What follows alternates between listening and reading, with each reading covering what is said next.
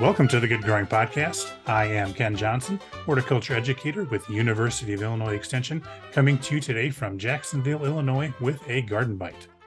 And now that we're past Thanksgiving, many of us are going to be going out and picking out a Christmas tree. So for this week's Gardenbite, we're going to take a look back at a podcast we did in 2020 with Robert Richardson, who is the president of the Illinois Christmas Tree Association.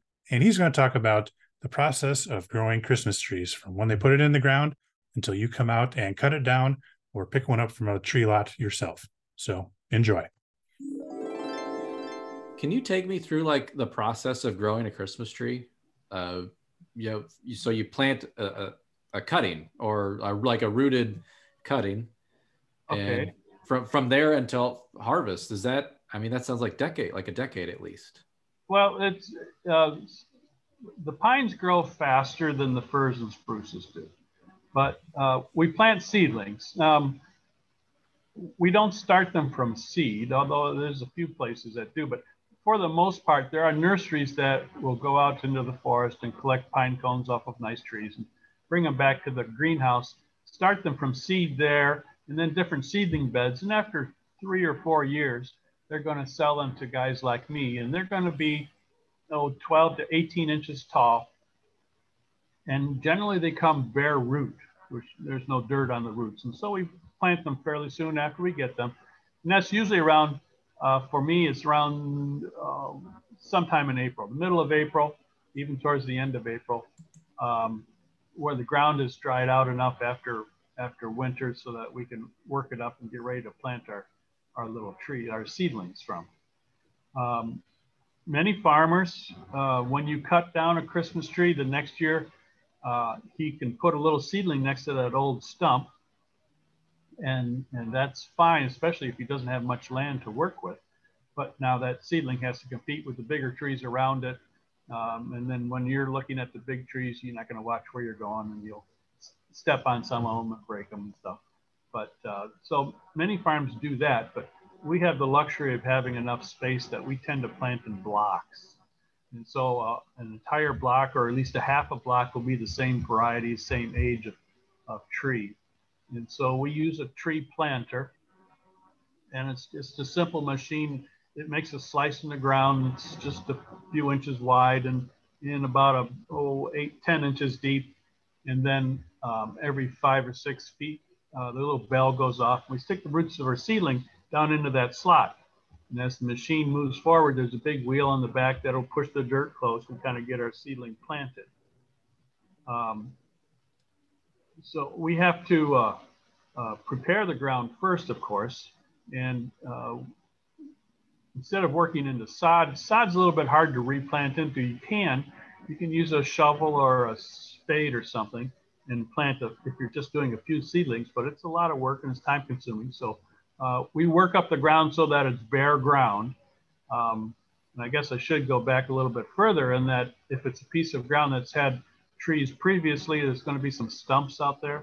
So we have to cut off the stumps so that you don't trip on them and we don't hit them with the machinery. But we'll dig up the stumps or grind out the stumps actually, and then work up that ground with a big disc and a rototiller so we have a fine seed bed. And then our tree planter will come through and we'll plant those seedlings. And just after we plant them, we go by one more time on foot to make sure that they're standing up straight. And then we take the heel of our boot and pack the dirt around that seedling so it has good soil contact with the roots. You know, roots can't grow through the air, so they have to have contact with the soil and pick up moisture and nutrients. So that's then once we have them planted, now we have to start to take care of those trees. And I'm talking personal experience, and I think most other farms are kind of doing the same basic process. But we have the thing we fight more than anything are the weeds. Weeds grow faster than our seedlings do, and they would shade it from a lot of the sunlight and take some of the moisture and nutrients away. So we try to keep the weeds suppressed throughout most of the growing season after we plant our seedlings. We have too many that we can just use a hoe to hoe around the things. And so we use the same farm chemicals that we put on corn and soybeans. And they don't hurt the trees either. And we'll spray on either side of our row of seedlings, and that'll keep the weeds down. Now, as you know, chemicals don't last a really long time. They decompose fairly quickly, and so we'll have to spray a couple of times, maybe even 3 times throughout the growing season to keep the weeds down. We don't want to spray chemicals over the whole field and have bare ground every place, because then we have soil and water erosion. And so we keep a strip of grass in between those rows, kind of hold everything in place. And we'll come back the next year. So, you know, the tree's just kind of getting established the first year or two, getting its roots down in there. We can come by the next year and make sure that it's growing properly. I tell all the school kids that they're all familiar with that little sprig at the top where you put the angel or the star. That's called the leader. And a Christmas tree, just like any group or organization or school, needs a leader to show it which way to grow. Once in a while, the leader gets damaged. And so eventually one of the lateral branches would kind of volunteer and turn upwards to become a leader. But we may speed that up a little bit, take a bamboo stick and tie it to our tree, bend up a lateral branch and train it to become a leader. So we're looking for one leader up through the middle of that tree. Once in a while, we have a tree with too many leaders, and that's just as bad, but it's easier to fix. We take a hand pruner and clip out those extra leaders. After a few years, then we'll start to trim them a little bit more. When we plant the seedlings, oftentimes there's some branches that are at or near ground level. And as that tree grows, those branches will not grow up with the tree. They're going to grow out and they'll get bigger, but they're going to be attached right at near the ground level where they are. And a lot of farms will leave those on, especially if they're wholesale farms. But after a few years, I'm going to come along and take a hand pruner and clip off those bottom branches. So they'll have a space between the bottom branch and the ground. This lets the air circulate underneath there a little bit better. So I have less residue building underneath, keeps it dried a little bit better. When I spray my chemicals, I spray from the side, so I can kind of tuck them underneath the tree a little bit better that way. And but most important, when it comes time for our customers to go out and cut down that tree, there's excuse me, there's enough of a stump left over that you can still cut down your tree and have a stump to put into your tree stand. Mm-hmm. So there's no machine that'll do that for me. We just use the hand pruners, and a couple hours a day is about all I can stand to bend over. But we try to do that a little bit every day throughout the summertime to trim those bottom branches. Yeah, the good old-fashioned hand pruners. There's nothing, got to have a good pruner. All the time, yes. Yep. I've seen videos of ninjas in Christmas tree yards with like samurai katanas, and they're just hacking away, trimming this. Is that you? I don't have a ninja outfit, but after 4 or 5 years or more, then we're going to start to trim the trees because they don't all grow into a natural Christmas tree shape. Some are kind of round and bushy, and nobody wants a Christmas bush. They all want a Christmas tree. And so we have to trim them up a little bit. And some take more trimming than others. Blue spruce tends to be naturally trimmed, and so that's why it's a good lawn tree, that you don't really need to trim that at all. But many of the other varieties, we do have to trim them up in order to maintain their shape. And actually, as a Christmas tree grower, I'm actually going to slow those trees down a little bit so they don't grow too fast. On some of the varieties, white pine in particular, that leader could be 3 or even 4 feet tall. So that's how much space there would be between the branches, and so they get stretched out too much. So we kind of slow them down a little bit, basically to 14, 15, 16 inches a year, so that they'll be filled out. So yes, during the summer, after the new growth has come out for that season, we can clip off the tips of those branches, and where we cut them off, that's where it will set buds for the next year. And so yes, we use not a machete, but it's a lightweight shearing knife. Mm-hmm.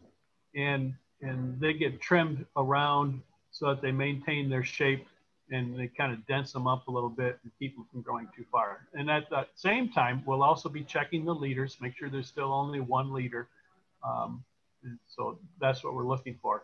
And we don't want to do it too soon because then the trees get too dense. But after 4 or 5 years, we start to trim them up a little bit more until they're ready for harvest. Every tree has to be trimmed every year until you take it home for Christmas, or there's always a few of them that are too ugly no matter what we do. And depending on the type, we may be able to take that into the barn, cut it up into pieces, and that's what we make the decorations out of, the wreaths and garland and stuff. We can't do it with all of them, but on some of the varieties, we can do that to some extent, kind of recycle those ugly trees if we can. We don't have enough of those, which is a good thing. So we do go out and we buy boughs from northern Wisconsin or in Michigan that they've taken off of mature trees oftentimes in the national forests. They'll get a permit to take boughs off. And so we buy bundles of boughs to bring in for our wreath makers and our garland maker. So we try to use every bit as we can, but we can't do it on all of the trees, just some of them. And that's pretty much it. It's going to grow a fir tree will take basically 7 to 8 years, maybe 9. It'll be about 10 or 12 years before we get an entire block cleared off and we can replant that block again. So the last year or two, there's always a few trees left over, and there's usually a reason why they're still there. They're just not growing very well. And so we'll have to throw away a few of them. But for the most part, we'll clear off a block and then we can replant that area. But it's going to take a little while. So we have to plan kind of, 8, 9, 10, 11 years in the future of what we think we can sell. And that's always been a surprise because you don't know when we're going to peak. How many trees can I sell? Well, it seems to keep on growing. I don't know. It gets to be more and more all the time, which is why it's a nice business to have, because I think the demand for a live tree is there if I can grow them fast enough to fill that demand. Well, that was a lot of great information on everything that goes into growing Christmas trees. The Good Growing Podcast is a production of University of Illinois Extension, edited this week by me, Ken Johnson. A special thank you to all of our listeners and our viewers on YouTube. And as always, keep on growing.